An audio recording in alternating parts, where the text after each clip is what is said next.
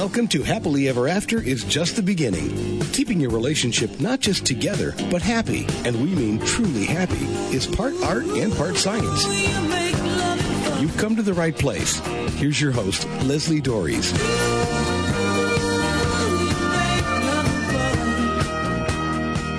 You know, over many years working with many different couples, I'm really no longer surprised by the ones who struggle. I'm actually surprised by the couples who don't. And you might think that's because the couples who actually come to see me are the ones having difficulties. But to be honest, I would actually stake my career that more people should be seeking help than actually do. And unfortunately, I think this is in the process of getting worse, not better.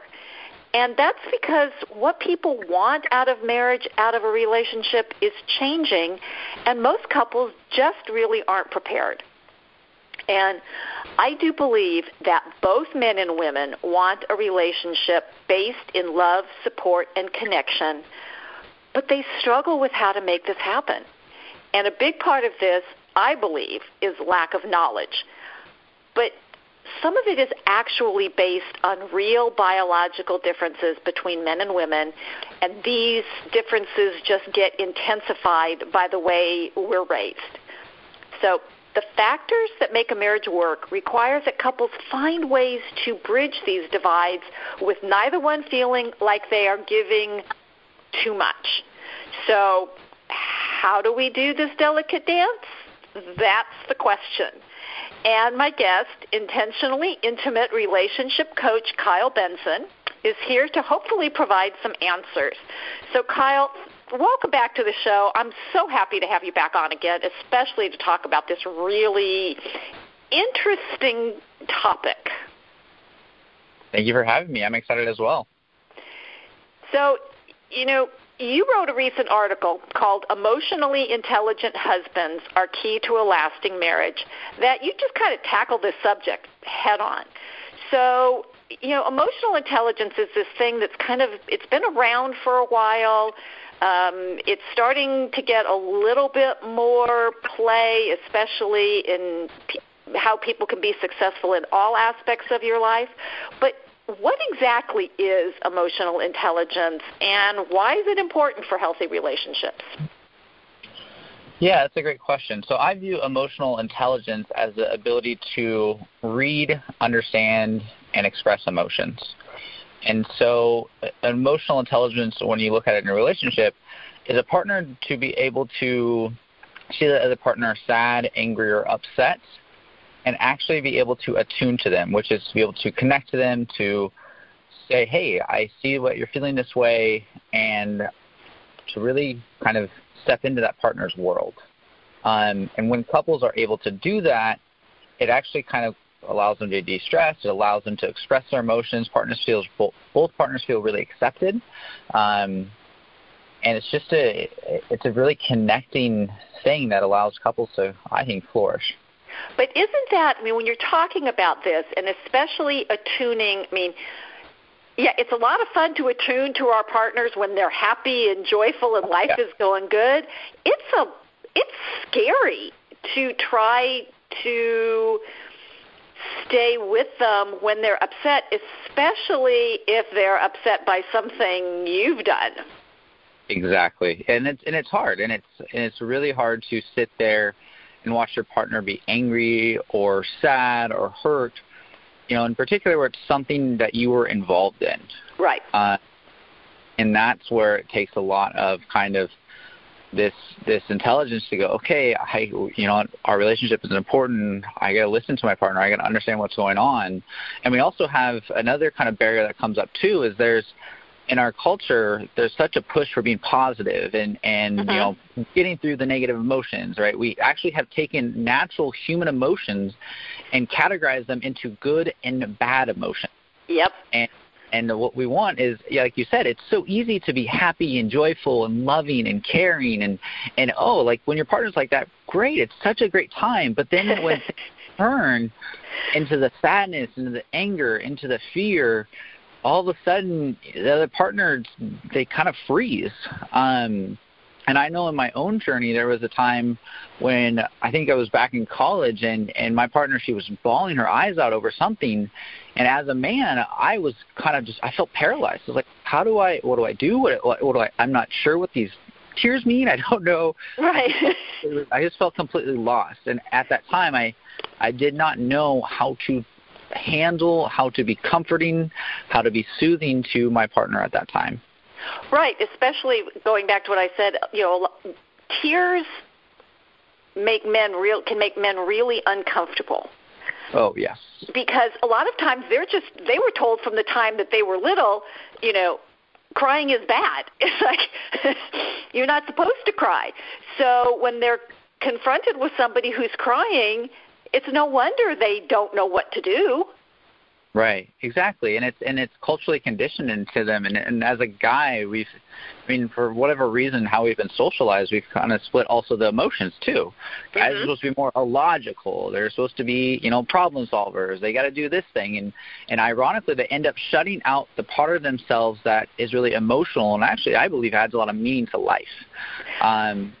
And that when that part gets numbed out, when that part gets shut down and doesn't get the emotional vocabulary or the emotional experiences that, let's say a woman might have because she is allowed, maybe to be more emotional considering the cultural dynamic, the guy kind of gets lost when he walks into this emotional realm.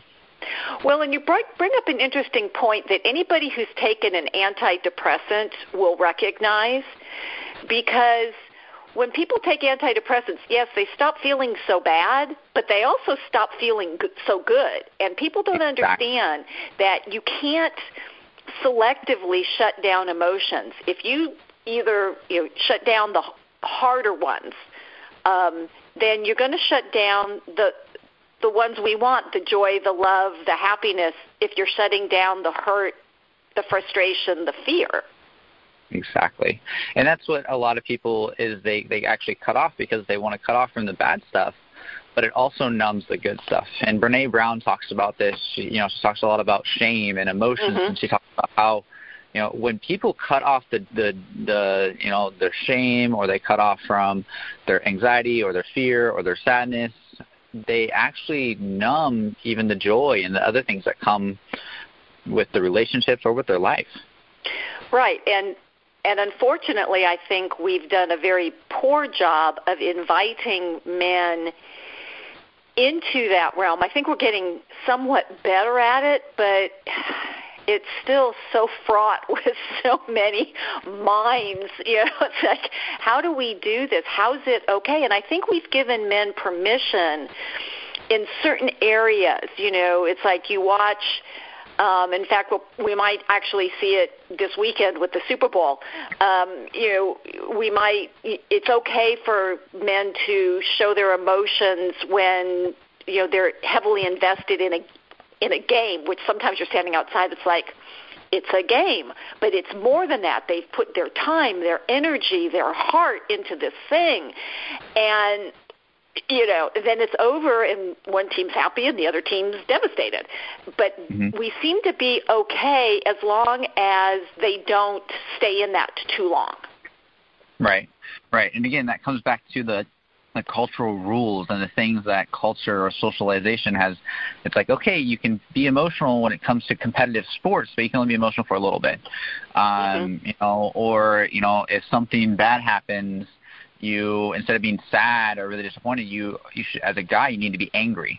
That's acceptable. But for you to be crying, well, then you're a wimp or you're a wussy, or right. So there's all these messages that really, what I would consider, oppress the emotional side of a man. Okay. So we're talking about the importance of being able to access emotions, and I know that a lot of times I get met with this idea.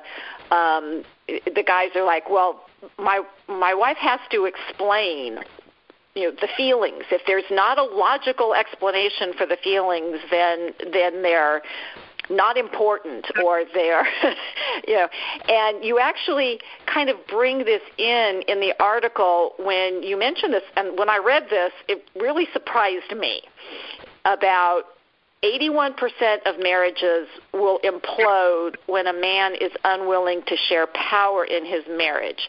And I think that kind of this idea that we're talking about being emotionally intelligent and being accessible is sort of what you're talking about when you're talking about sharing power. Is that the right idea? Yeah, it is. So, for example, like one partner wants to, they're having family over, and they're kind of feeling a little bit overwhelmed. They need some support, and the husband in that instance goes, nope, I can't help. I got this thing I got to go do.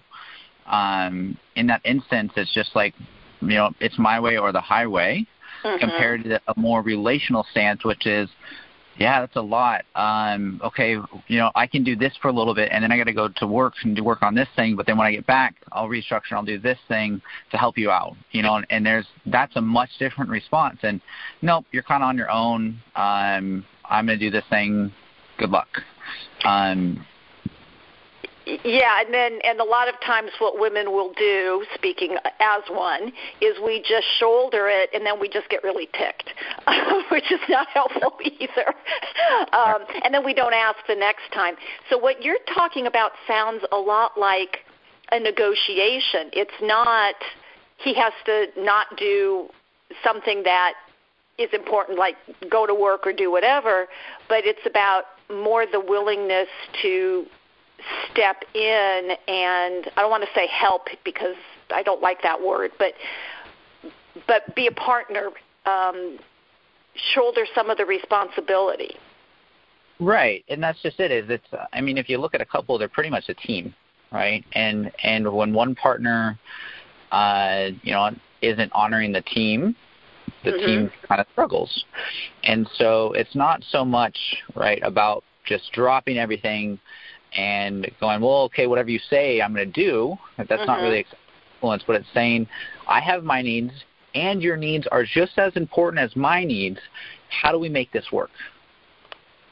And that's the stance that I see with couples that builds trust, it builds this commitment, and it builds really a loyalty that makes the relationship really important. And it makes the other partner who has felt like they haven't had a say, who has felt disrespected, has felt like their feelings haven't mattered, it makes them feel really cherished and important. Right, and that comes down to understanding what the dynamics of a relationship are, because I think, it's not that all guys have played sports, because that's a, but if you've ever been on a team, and you can see it even if you haven't played, if you just watch, or even at work, there might be somebody who's just out for themselves, and you can see how awful that is, all the way percolating all the way through, whether it's your work team or a sports team or even your home life. It doesn't work if one person is only focused on themselves. Right, exactly. So this is Happily Ever After. It's just the beginning on webtalkradio.net. I'm your host, Leslie Dories, and I'm speaking today with intentionally intimate relationship coach Kyle Benson on how emotional intelligence, especially in men, can protect and promote a healthy marriage. And, if this is a challenge in your marriage, I invite you to learn more about this really important factor that's, taking place both in our personal and professional success. And, if it's something that you really struggle with, I invite you to take a moment and either send me an email or give me a phone call and take advantage of my Be a Hero Husband breakthrough session. You can reach me at Leslie, Lesli, at foundationscoachingnc.com. That's Lesli at FOUNDATIONS coaching, N as in Nancy, C as in Charlie.com, or you can reach me by phone at area code 919-924-0463. So back to talking with Kyle and the importance of emotional intelligence in a relationship, which we're talking about, and it's an important topic. So I know that one of the challenges for men to reach out and accept their wives' influences that they kind of feel ganged up on. And I've heard some pretty harsh things from the wives that I work with. And, oftentimes men feel that their options are just to hunker down and be quiet. The just learn to say yes, dear, rule of marriage, which I hate, or they lash out in defensiveness and anger. So how can becoming more open to influence be made more inviting? I think it starts, that's a great question. And often one of the things I think a lot of people are not aware of is we often want to blame our partner for the problems and not see how we influence their reactions, right? A couple is, how they're dancing all the time. And so when one partner steps one way, it causes the other partner to step another way. And it's this constant dance that a couple is in.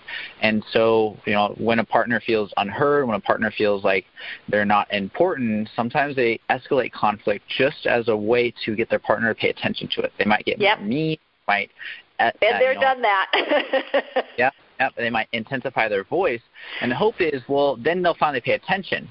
But any criticism is not constructive. It is actually pretty hurtful.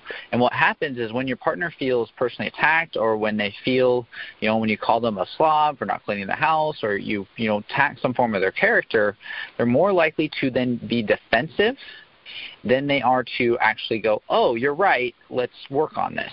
And so, it's not, a lot of people talk about, the active listening model. Well, the partner who's listening just really needs to listen better. That's not true. The speaker also has to have some rules on how to speak well, so it actually helps the partner in listening. And so if you're going to make a complaint, is to really make that complaint by expressing your feelings about a very specific issue and expressing a positive need out of what the problem is, instead of, well, you do this, you never do this, you always are, this way. And that type of thing is actually going to more often shut your partner down or make them feel really attacked, which will then cause them to be more defensive. Right. Or then there's the third thing, which, they become the lawyer and find the one time when the always never statement isn't true, and then it just wipes out right, exactly. what the purpose is. But you're making an interesting point, and one of, I believe it was Terry Real in his The New Rules of Marriage that I was reading about this, and he says one of the best ways is not to criticize or complain, but make a request instead, which when I read that I thought this is great because I'm now offering a solution to whatever it is that's bothering me. And there's a couple pieces of that I find very helpful in that, number one, I actually have to stop and think beyond I don't like this situation and move to what do I want instead. Exactly. And then I can approach, my partner and say, remember that thing that happened on Tuesday night? Well, I'm wondering if next time we could do it this way, as opposed to, the usual blame game. And, most people when, they may say, oh, I can't do that, but what if we do this instead? Then at least we're having a conversation about the solution and not just getting wrapped up in what inevitably turns into a blame game of, I didn't say that. Yes, you did. No, it's like, and you sit there, it's like, oh my gosh. Right. Well, yeah, and that's just it, is even sometimes a partner will say, well, I feel really disrespected. And I'm like, okay, well, what would respect look like for you? How could your partner show you that type of respect? Or how could your partner love you better? And they kind of go, well, he shouldn't do that. And I'm like, okay, but what could he do? What are the actions he could take? Give him a roadmap to your heart. And what would that look like?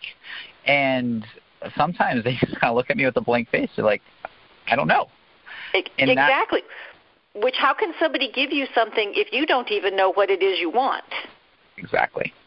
And that's what I tell my clients. I said, okay, so if I were sitting in your kitchen with a checkbook, with a checklist, and what behaviors would I be seeing that shows, oh, I feel respected, oh, I feel loved, oh, I feel important. Give me something with verbs in it, so that and it is. Sometimes I go, oh. Yeah, it's so important because that's how you're going to actually get your partner to change. It's not this, oh, you're the problem. It's hey, can you behave a little bit differently towards me? And here's actually how I feel loved. And it comes from a place of kind of this, hey, I'm teaching you how to love me better, compared to this, well, now you're in detention and you're this really bad person who can never get anything right. The first way of really teaching and inspiring your partner to love you better is going to work way better than punishing them for not knowing what to do. And I think Stan Takany talks about this. He goes, when we come into relationships, we're not really, sure what we're doing, or we're not experts on each other. That process happens by partners teaching each other how to love each other better. And that's a process that never stops. No, never. Because we don't stay static. And I think that this is one of the challenges when we don't continue to be curious and continue to pay attention. And, and part of this, I think, the longer we're with somebody, there's a more inclination to make assumptions about, this is what my partner's thinking, this is what my partner's feeling.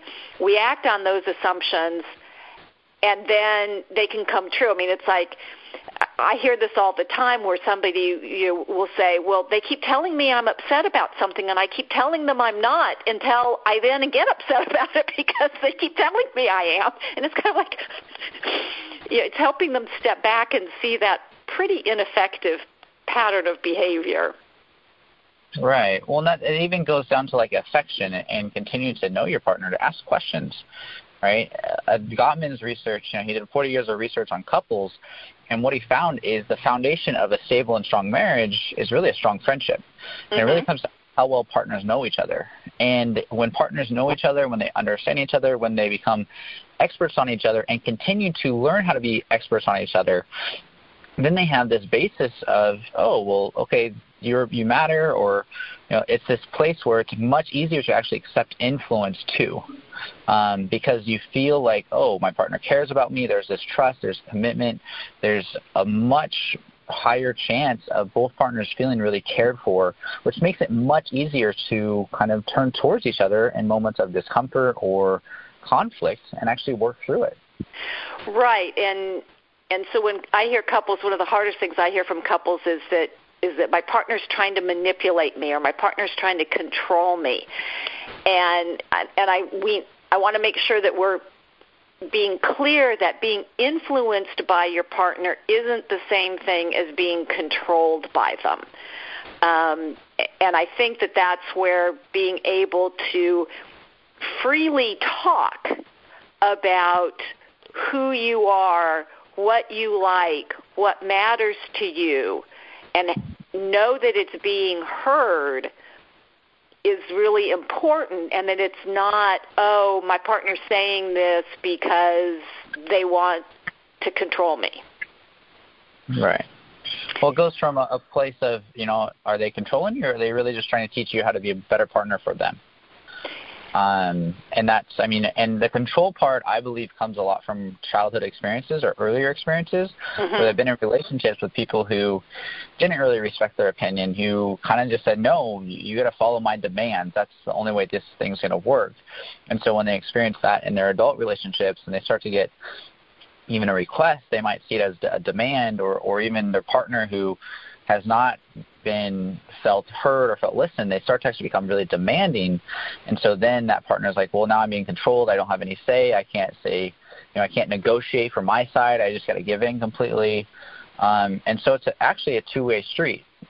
They think, my partner's just going to control me. Well, you're also not quite being very clear and honest about your feelings of being controlled, and not opening up the conversation to like, hey, like when you say this, I kind of feel really controlled, and I don't think that's your intention, but can we talk about how to maybe work this out a little bit better?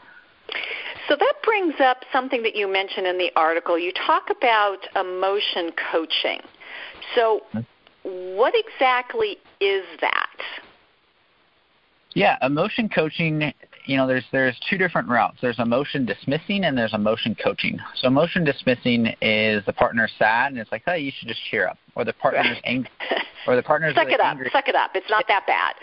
Exactly. Or the partner's angry and saying, oh, well, you should just go get over it, or it's not that big of an issue, or you should stop being angry, right? Those things, in a way, are saying your feelings, the feelings you have right now, are not real. They don't matter, and there's no point in you having them. Mm-hmm. Which makes the partner really feel criticized. It makes them feel unaccepted. It makes them feel unloved. And so emotion coaching is the opposite, where you actually listen to the emotions and you explore what's underneath them. Why is someone angry? Why is someone sad? Let's ask, what are those tears about? What do you long for in that anger, or what's been blocking you in that anger? And really start to take that opportunity of your partner's negative feelings as a profound moment of connection. And I can see how it would be easier to do if somebody is sad or maybe afraid. But anger is a really hard one. And what do you recommend? Because, anger is scary. It's scary for the person feeling it, and it's scary for the person on the other side of it. Right. Well, and this is another important thing is, we have our feelings. We have our anger, our sadness, but we also have meanings behind those feelings. Right. We have feelings about our feelings. And we have feelings about our partner. And so when our partner is angry, we might go, we might find ourselves shutting down. We might find ourselves numbing out. And this kind of comes from our own experiences of those emotions probably earlier on in our lives. And then those emotions kind of get brought into our relationships. And it's, so when our partner's angry, we try to shut them down, because when our parent was angry, it was explosive and we felt out of control and we felt helpless. Whereas in another family, anger was completely allowed, and it was this, I'm just really upset. I think also with anger, it's important for anger to be expressed in a healthy way, mm-hmm. rather than an attacking way. There's a very big difference between, being angry and being abusive. It's okay to be angry and say, I'm really pissed off, or I'm really angry at this, or I'm this way, compared to taking that out on your partner. And then when you're actually listening to it, I believe, and this kind of goes back to Dr. Gottman's research, underneath their anger is really there's a longing. And it's to ask yourself, what's the longing underneath that anger? And to start to seek, what do they actually want? What is this anger protecting? I see the anger. When I look at anger, I always imagine it's like there's a castle, and in the castle is the partner's heart. And then outside the castle are all these knights who are just trying to fight and just trying to protect that heart. And so I always ask partners, what do you think they're actually protecting? What are they fighting for? And it's a good way for partners to go, I think they just long to be loved. I long for them to have more. I think they long to have more time with me. And it's an important shift that gets partners to be like, there's a purpose behind their anger. Their anger is actually a sign of something they need. Right, which sounds really good in the abstract and really hard to do if the anger is being directed at people. And this is why I think it's really important in this whole conversation about emotional intelligence and learning how to deal with these emotions that, by the way, we all have. I haven't met a robot yet. Now, I've met some people who've been really, really good at burying their emotions, but they're always there because they're going to come out one way or the other, and it's much, much better for them to come out in a healthy way than in a destructive way. And but we need to learn, I think both men and women need to learn how to be more inviting. And I use two words that I think can be really helpful. It's like curiosity and confusion. It's like, help me understand, or tell me more about. And because, that can help de-escalate. And I think that's one of the first things is that people have to understand that you can't have these kinds of conversations if somebody's emotionally flooded. Both people have to calm down first. But then we have to have the courage to come back and say, hey, I really want to know what happened last Saturday night. Right. right? And that's the emotion component. It's this, tell me more about that. Why is this so important to you? Help me understand, right? And that, as you said, it de-escalates conflict as well, because the partner goes, oh, wait, this emotion matters. Oh, wait, my partner wants to hear me. My partner wants to listen to me. And then they can start to go, well, now I got to explain why this is so important to me. I got this opportunity. And you know, when that opportunity is given, most people will take that. Right. And then there's another important factor to remember, that we don't have to justify or defend why we feel a certain way. The fact that we feel a certain way means we feel a certain way, and being able to explore it a little bit better, a little bit more openly, is the way to find a way to deal with it, as opposed to having it be dismissed, which is terribly frustrating and terribly disrespectful no matter who's doing it. Right. So, Kyle, can you tell people where they can learn more, maybe about emotional intelligence or the Gottman Institute or you, or because you have some very thoughtful information out there that's really, really helpful. Yeah, the best place to kind of read more about the stuff I write about and kind of learning about emotional intelligence is on my blog, and that's at kylebenson.net. My other recommendation would be to look at the Gottman Institute. As I mentioned a few times, there's Drs. John and Julie Gottman. John spent 40 years of research studying thousands of couples, and his research is very different because he just put couples in a room and really observed, you know, the couples that lasted versus the couples who kind of fought and actually ended up divorcing. And so then he took that and he created a model from that. And so, you know, in that he learned a lot about, you know, how do you understand, how do you cope with sadness, how do you cope with anger, how do you cope with, you know, your partner's fear, and really connect with them. And a great book, especially if you're married, is The 7 Principles for Making Marriage Work. And he has a chapter on accepting influence, which is really important. He also has a chapter on what he calls turning towards. And that, when your partner's angry and upset, you really want to turn towards them and say, you know, why is this so important? Or gosh, this seems like it's really important to you. You know, tell me what's going on, or tell me how you're feeling. And that is going to actually connect you guys a lot more than saying, well, you shouldn't be angry. You need to tone it down. Yes, exactly. And it's important, I think, as you mentioned at the start of this call, is it's really about starting to get an education. And a lot of couples, a lot of them, they don't accept influence, or they don't turn towards, not because they're terrible people, but because they don't understand how valuable it is. Often the relationships, and even in these conflicts, it's the seemingly unimportant moments that are often the most important of all. And when couples realize how powerful the mundane, the little angers or the sadness and the expressions are, they actually start to build a much healthier and more connected relationship. And that's the good news, is that couples can actually learn to do this. And that's, I say that while there are general guidelines for what makes a marriage successful, as we're talking about with Dr. Gottman's work, what any particular marriage looks like is dependent on the two people in it. And for it to work, it has to work for both of the people. If it's only working for one, it's going to implode eventually. And the solution is finding ways to ensure that both people can express their thoughts, feelings, and needs. And as we've been talking about today, building your emotional intelligence is one way to do that. In fact, it's a really good way. So allowing for mutual influence is another, and that's part of this whole dance of marriage that we're talking about. Letting go of the need for power and embracing connection is really the way to happily ever after. So I invite you to investigate that, to keep listening to the show, and until next week, stay loving.